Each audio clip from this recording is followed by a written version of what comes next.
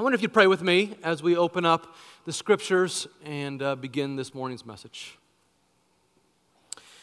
Father, I thank you for this great church.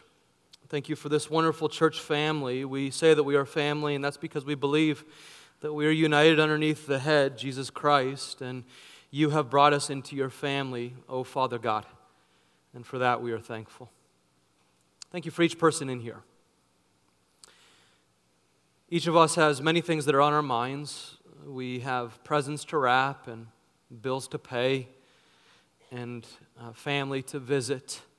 But for this next moment of time, we ask that you would give us a focus on your word and that you might teach us a little bit more about the birth of Christ and the implication it has for our lives, that you would prepare us, you would begin preparing us for Christmas morning, that we would be renewed and refreshed by this great old story. We hear it every year, and so we get familiar with it, but it is still glorious. And it's surprising, and it's profound. And so we invite you to teach us, to speak to us even today. I ask with my brothers and sisters in here, with all of us, Lord, thanking you, Lord, for each person here, we ask together that the words of my mouth and the meditations of our hearts collectively would be acceptable in your sight, O God, our rock and our Redeemer. Amen.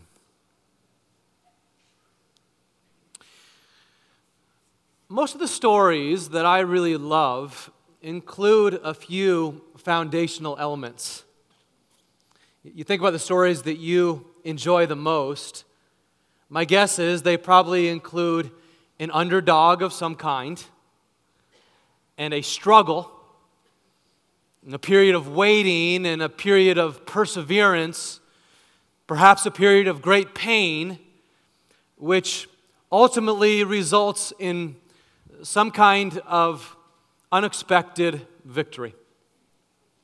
That's true for most of our favorite stories, and that's certainly true for the Christmas story.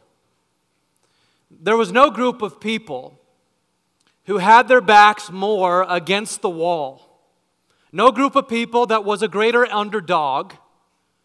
No group of people that experienced oppression more, that should have been eliminated more, century after century after century. No group of people that struggled more and experienced more waiting and even silence than the Jews of Jesus' day. Many secular historians have said it's amazing that the Jews even are around today.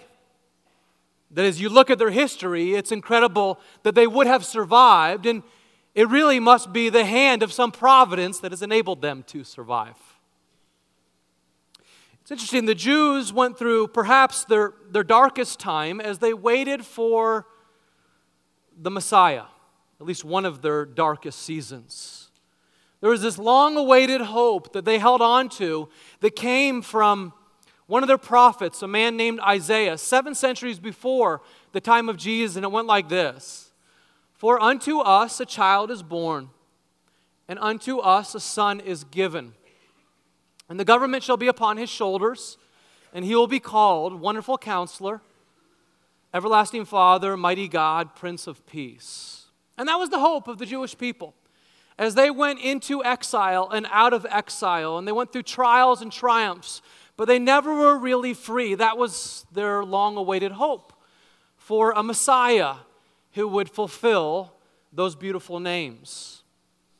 And they heard that hope reinforced again and again over the successive centuries by various prophets at many times and in different ways, until they came to a period that was called the period of silence in their history, where they did still have the written scriptures, the Hebrew scriptures, what we now call the Old Testament. But other than that, there were no prophets speaking from the time of Malachi until the birth of Jesus. And that was a period of some 400 years that is considered the silent waiting time of this underdog people, where it's quiet and they're waiting and longing and wondering, will God come through on that long-awaited promise? 400 years. We get in these prayer gatherings and we have 40 seconds of silence, and then what happens? Get awkward. Who's going to finish this prayer out? You pray over something for your family, and for 40 days you haven't heard God answer that prayer. You haven't seen God answer that prayer. And what happens? We're tempted to throw in the towel and give up on prayer. And yet for 400 years they endured as they waited and waited for God to speak. I'm fascinated by this verse this Christmas, Galatians 4, verse 5. Galatians 4, verse 4. It says, as they were waiting, when the set time had fully come, God sent His Son. When the set time had fully come, God sent His Son, born of a woman, born under law, to redeem those under the law, that's you and me, to redeem those under the law, that we might receive adoption to sonship into the family of God. Just think with me about that phrase. When the set time had fully come, after 400 years of waiting, that is when God sent His Son into the world to redeem all of those who would say, yes, I trust in you as Savior, and yes, I trust in you, dear God. What was it about that time that God filled the darkness, that He filled the silence as the light was born? If you can endure with me just a little bit of history, I want to give you a very short history lesson that speaks to perhaps what God might have been doing in those centuries before to prepare the world for the birth of the wonderful Counselor, the mighty Savior, the everlasting Father, the Prince of Peace. In 356 BC, a man came to power by the name of Alexander the Great. And he led over the Greek Empire for some 3 decades. And as he led over the Greek Empire, he went from area to area across the Mediterranean world and North Africa and even into parts of Asia as they were establishing the Greek Empire. And he established cities and libraries for the propagation of Greek thought and language and philosophy. And so he develops these libraries all over the place, and Greek is established as the language of the day in that world that later became the Roman Empire, and it was the language of the day, much like English is the language of the day today, for probably what would be now about 50 nations. So he establishes Greek all over this region. Shortly thereafter, the Romans come to power, and by the time Christ is born, well, with the Romans in power, you have the Old Testament scriptures translated from the ancient Hebrew into the Greek of the day, such that people from maybe 50 different regions, 50 different nations could read the Bible in their own language for the very first time. Then when the biographies of Jesus, which were stated first by Jesus in 2 other languages, Aramaic and Hebrew, when they get translated, guess which language they get translated into? Into Greek. So the world around them could read them. Then you have the Romans coming into power, and as the Romans are in power, one of the things that Rome does so brilliantly in a way that no other culture had ever done before is develop an infrastructure system whereby all of the cities of the Roman Empire could be connected to each other. You remember that phrase, all roads lead to Rome? That's because that's true. In the Roman Empire, the system of roads developed where all of the different roads would eventually lead to Rome and all the different cities were interconnected. Why is that important? Because when Jesus was born, the word of Jesus' arrival could go out across the Roman world for all the world to hear. Do you see? The system of infrastructure, the technology that was developed in the Roman Empire wouldn't be surpassed anywhere in the world for another 1,500 years. Meanwhile, in its power, the Roman Empire oppressed the Jewish people. Jews were second-class citizens in the empire and were never really free, such that Jesus said things like, when a Roman soldier asks you to pick up his armor and take it with him for 1 mile, you go ahead and do this. Take that armor with him a 2nd mile. And Jesus saying that was not just a clever turn of phrase. He was speaking to the Jewish reality on a day in and day out basis within the Roman Empire. They're second-class citizens who are required by law that anytime a Roman soldier would ask them to carry their armor, they're required to stop and take that armor with the Roman soldier for a mile in any direction at any time of day or night. How you like that life? And Jesus says, be the kind of subversive servants who will throw shame on their heads and go with them a second mile as well. Be second mile kind of people. This is the world that the Jews were living in. It was a world in which they were allowed to practice their faith, but only on the reservation. I love the way Jordan put it a few weeks ago when he talked about how we are expected in our culture to hold our faith on the reservation. The most important thing to us, that which holds eternal life in Jesus Christ, we are expected in our culture to shut up about it everywhere except for in the church. Isn't that true? We're expected to do that. And that's the way it was legally required of the Jews. They wouldn't ever talk about their faith anywhere outside of their walls. So the result for Jewish faith was this. They just started looking at each other, and once you're only looking at other people inside your walls, what inevitably ends up happening is you get legalistic. You start evaluating other people compared to yourself because you're not looking outside of your walls for permission. And those of you who know your biblical history know that's exactly what happened to the Jews at this time.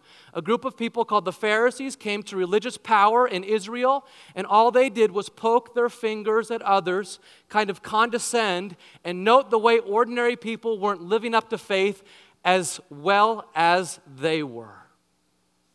The result was this internal pressure on the Jews and an external pressure from the Romans toward the Jews as well, such that faithful Jews like Mary and Joseph, like Zechariah and Elizabeth, like Simeon and Anna, must have wondered, has God abandoned us?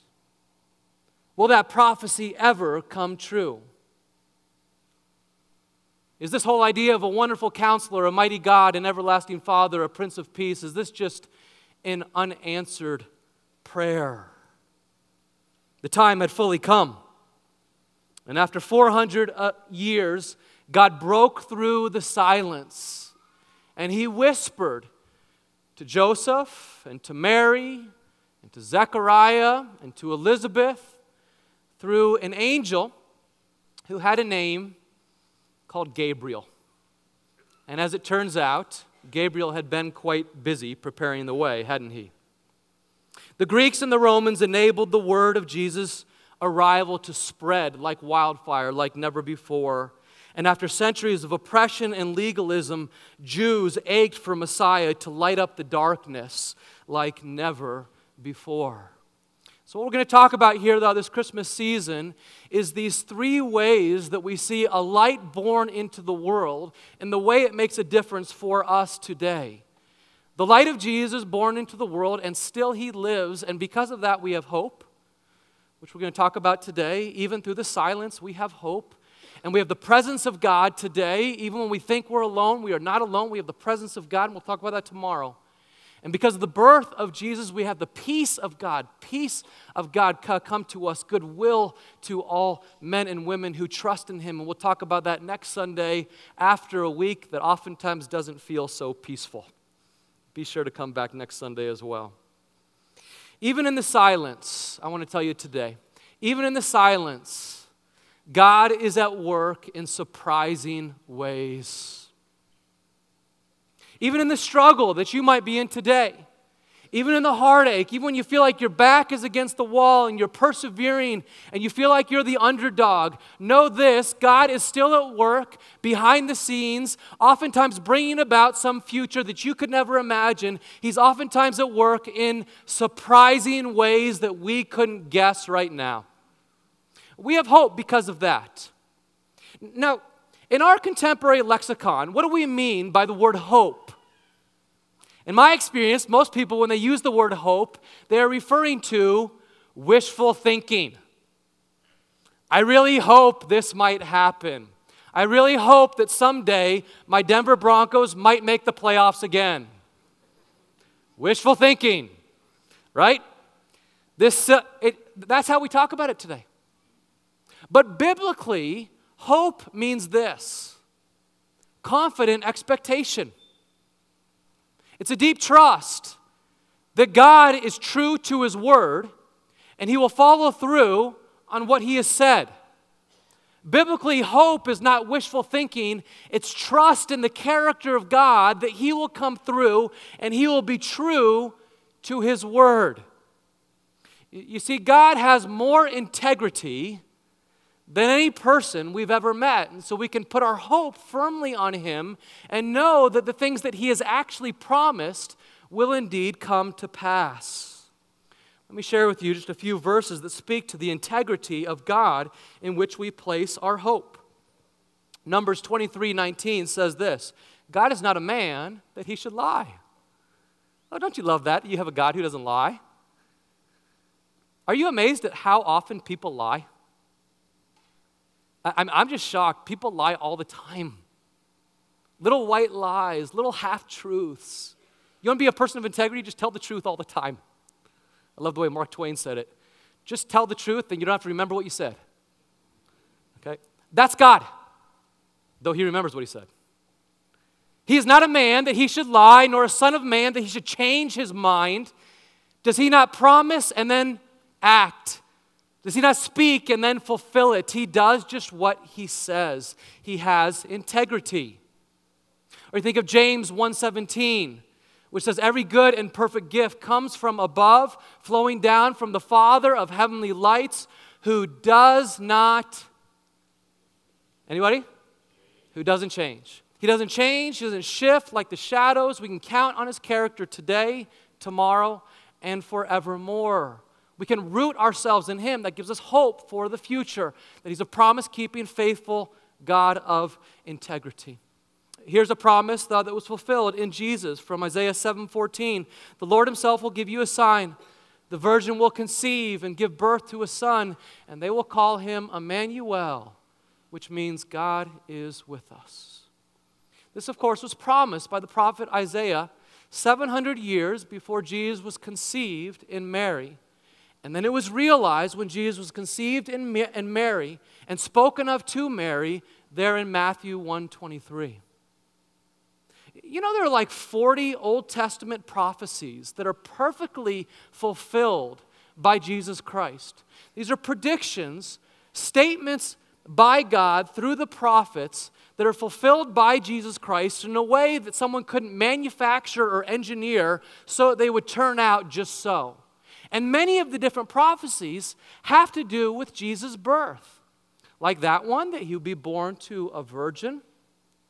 Or the one that He would be born in the city of David called Bethlehem, even though He wasn't from Bethlehem. Or that He would be born to the ancestry of King David. Or the fact that He would have one who would precede Him, who would preach a gospel of repentance. And that was His cousin, John the Baptist, who preached a gospel of repentance and prepared people to hear the gospel of grace of Jesus Christ. Right after the word of repentance always comes the grace of God to you and to me. And that's the way it was. First came John the Baptist with a word of repentance, and then came Jesus with grace and truth for each of us. It was prophesied in advance that He would have to flee violence in His hometown, that the newborn family would have to find refuge, asylum, if you will, in a foreign land called Egypt, which is exactly what they did when King Herod goes into his bloodbath, and they escape from Bethlehem and they go down to Nazareth. That He would be the wonderful Counselor, the everlasting Father, the mighty God, the Prince of Peace, which so many of us in this room have found Him to be just that. Friends, do you know this Christmas that ours is a promise-keeping God? That He fulfills His word. And oftentimes the way He fulfills His word is through the silence, it's through the struggle, and it comes in surprising and unexpected ways, but we keep our eyes open to the way that He will fulfill His word as we keep persevering and we keep praying and we don't give up. And that too is part of the Christmas story. You think about the surprising, unexpected ways that this all went down for Mary and Joseph. We forget how surprising it was because it's so familiar to us. But she was a 15-year-old peasant girl. And she had never been with a man. She was betrothed, but not yet married in our sense of the word marriage. And so she turns up pregnant, and she is shocked and stunned, and no doubt he is as well. And so they listen to the angel Gabriel and the Holy Spirit, and they say, yes, we will engage on this roller coaster ride of faith, even as all of our family members and friends, they're rolling their eyes at us. And there is no doubt they would have been the subject of ridicule and shame and gossip at the water well in the town of Nazareth. But they said yes to God. We will go on this journey with you, God, even though it doesn't make sense. Even to the point of her being 9 months pregnant, and Joseph picks her up and puts her on a donkey. Wives, how would you like that? And they don't go over to Kearney Regional Hospital or Good Samaritan a couple miles down the road. They go 90 miles on a donkey, 9 months pregnant, from their hometown where all of their family members were in Nazareth to another town that they didn't know called Bethlehem. And there, surrounded by cows and chickens and sheep, God sent his son, born of a young virgin, born under law, to redeem people like you and me who live under the heavy weight of the law, to grant us adoption into his family, that we would be called the sons and the daughters of God. And to be sure, Jesus, contrary to that old song, he let out a cry. It was surprising. It was unexpected. And yet through the oppression and through all those years of being the underdog, through the silence, God was at work in these beautiful, surprising ways. You know, one of my favorite things about being a pastor is I get to hear these stories from time to time about people whose backs have been pushed up against the wall. Many people in this church who have gone through heartbreaking stories, and you say, how are they going to possibly get out of this? And they're praying, and they don't see a way out of it. And one of the most powerful stories that I've heard over the past 18 months or so comes from a couple in our church named Michael and Emily Kennedy. And I want to give you an update on what's going on with their story because many of you have been aware of their story. Many of you have given to them, and hundreds in this church have been praying for them over the past 18 months or so. It was some time ago, I want to say maybe 2 years ago now, that they learned that they were pregnant. And they go to the doctor, and they learn that they're not just pregnant, but they have twins. Oh, happy day. And so they're excited, and they get ready for that, but they come back to the doctor several weeks later, and they learn that one of their twins had died. And so they start to grieve. And they go through a time of mourning till they go back to the doctor again several weeks later, and they learn from the doctor that we were wrong, and that baby is alive. But please prepare yourself. That baby will be born with vast disabilities, and your life will be different from this point forward. They go home, and they prepare themselves for that. They pray some more, and they come back to the doctor one more time, and the doctor says, your baby might live, but probably only for a few hours. I can tell you with basically 100% certainty that that baby will die after a few hours because of his condition. Please prepare yourself for that. Fast forward now, about 18 months. I want to give you the rest of their story, but I'd like you to listen as they share a bit of it for themselves. You can see their full story online. Our tech director did an amazing job putting the story together. You can go see it at kearneyefree.com. But take a look at a bit of their story right now.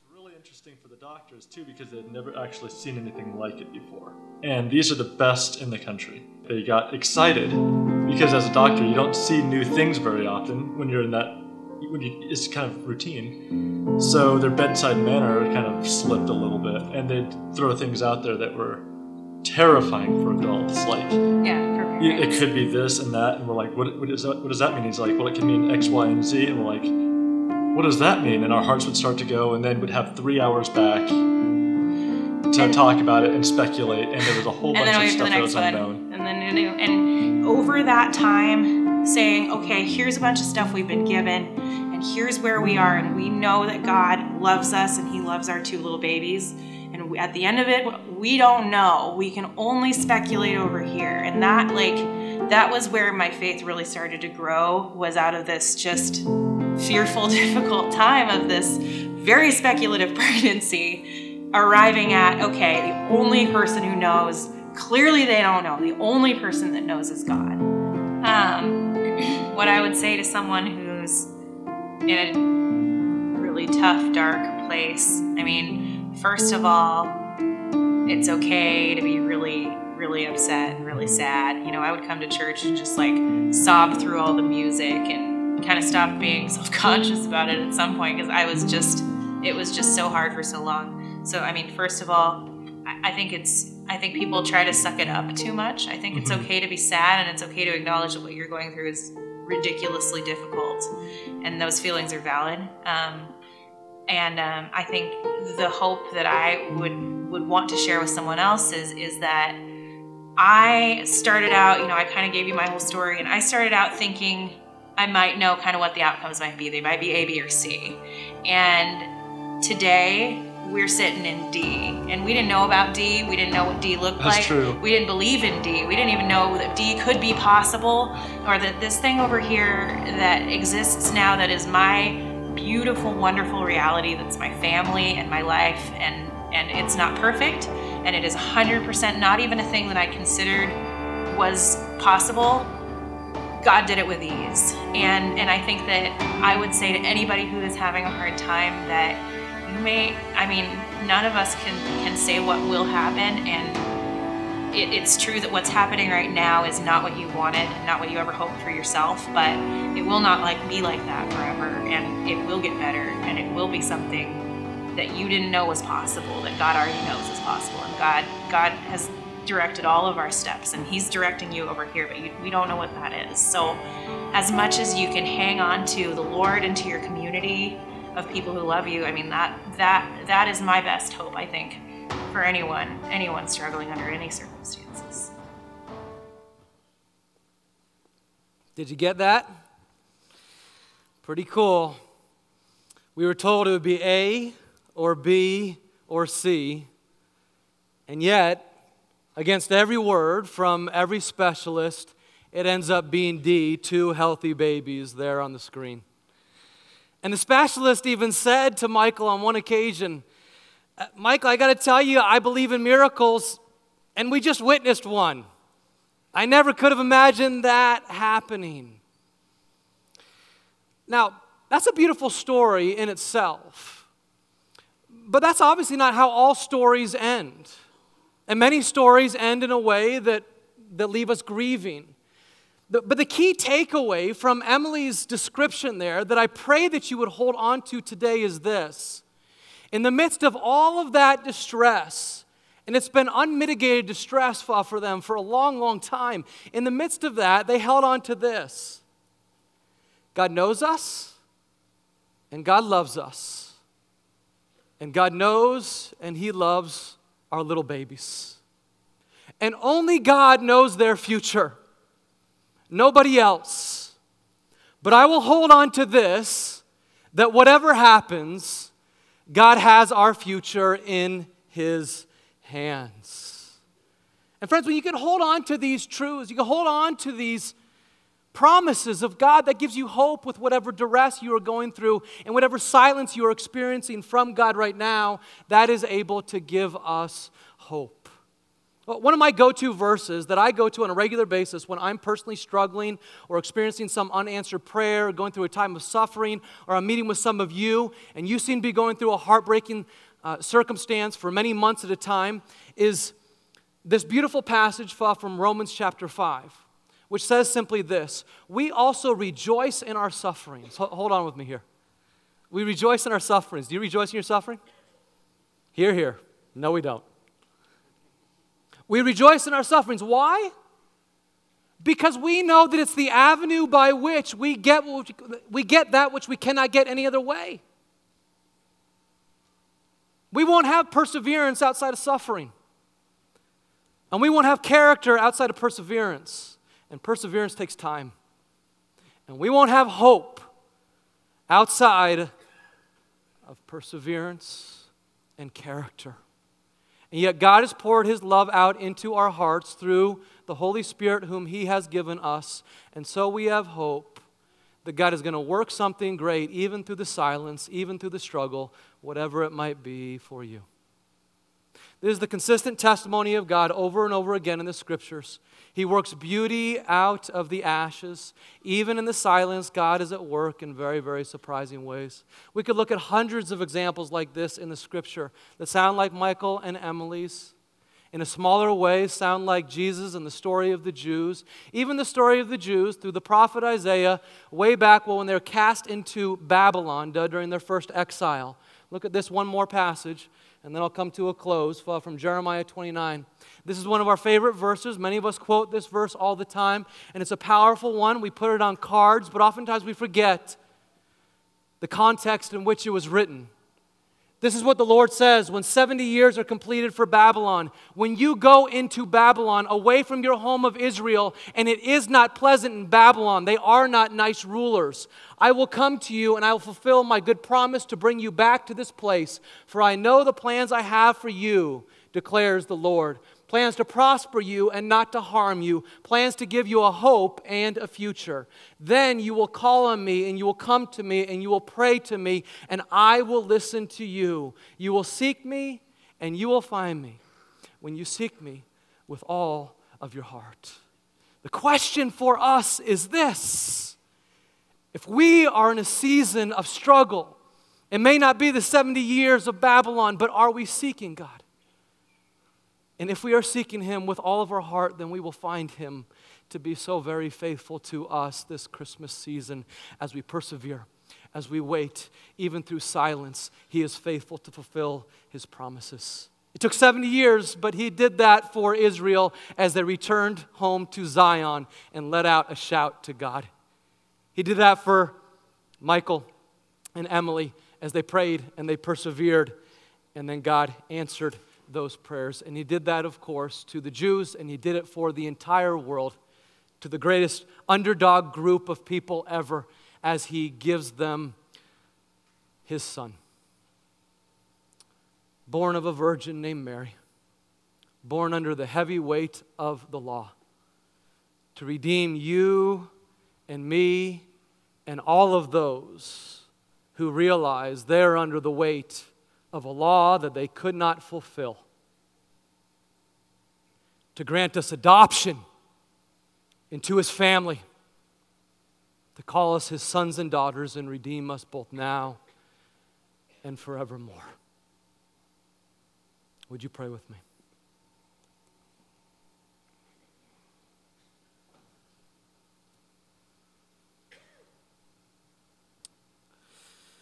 Father, we thank You that You are always at work.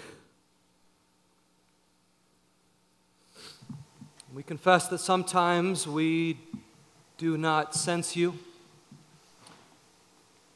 Sometimes we feel like we're not hearing You. And sometimes we wonder when You're going to come through and act.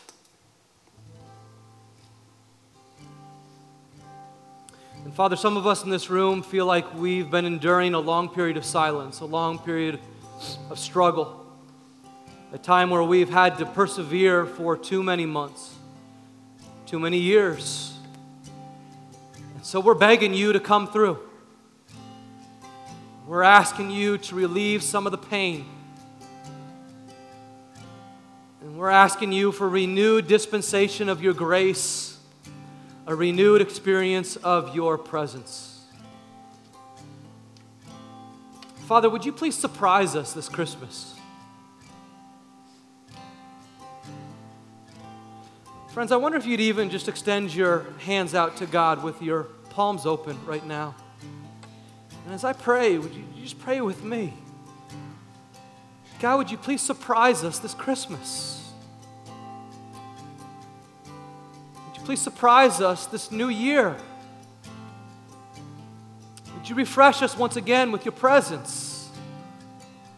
Would you remind us once again with these core truths that you know us, you know our future completely, that nothing surprises you, that you're at work behind the scenes, and we can count on this, that you love us and you are for us, and your will be great for us. You have a future, a plan, and it's not to harm us. God, we want to be open-minded to you. We realize you might answer our prayers in ways that are different than we would like. So we stay open-minded and open-hearted to you. Father, there are friends in this room that have been distant from you for a long time. And I'm asking for them, that you would surprise them with the beauty of your grace, with the beauty of this story, that God fulfills His promises, that His word is true, that He has demonstrated it to be true time and again across history by fulfilling prophecies, by rising His Son from the grave, and by bringing us into His kingdom. I ask, God, that you would renew our faith in the process. You would do far more than we could ever ask or imagine by trying to gin up a little bit more faith of ourselves. We hope in you. We hope in you. You're the living God. You're able to do what we could not do. We invite you now, through the silence, in this season, to speak to us, to love us, to care for us in surprising ways that we did not know, that would be better than we could have planned. All of this is possible through your Son, who was born on Christmas Day, in whose name we pray.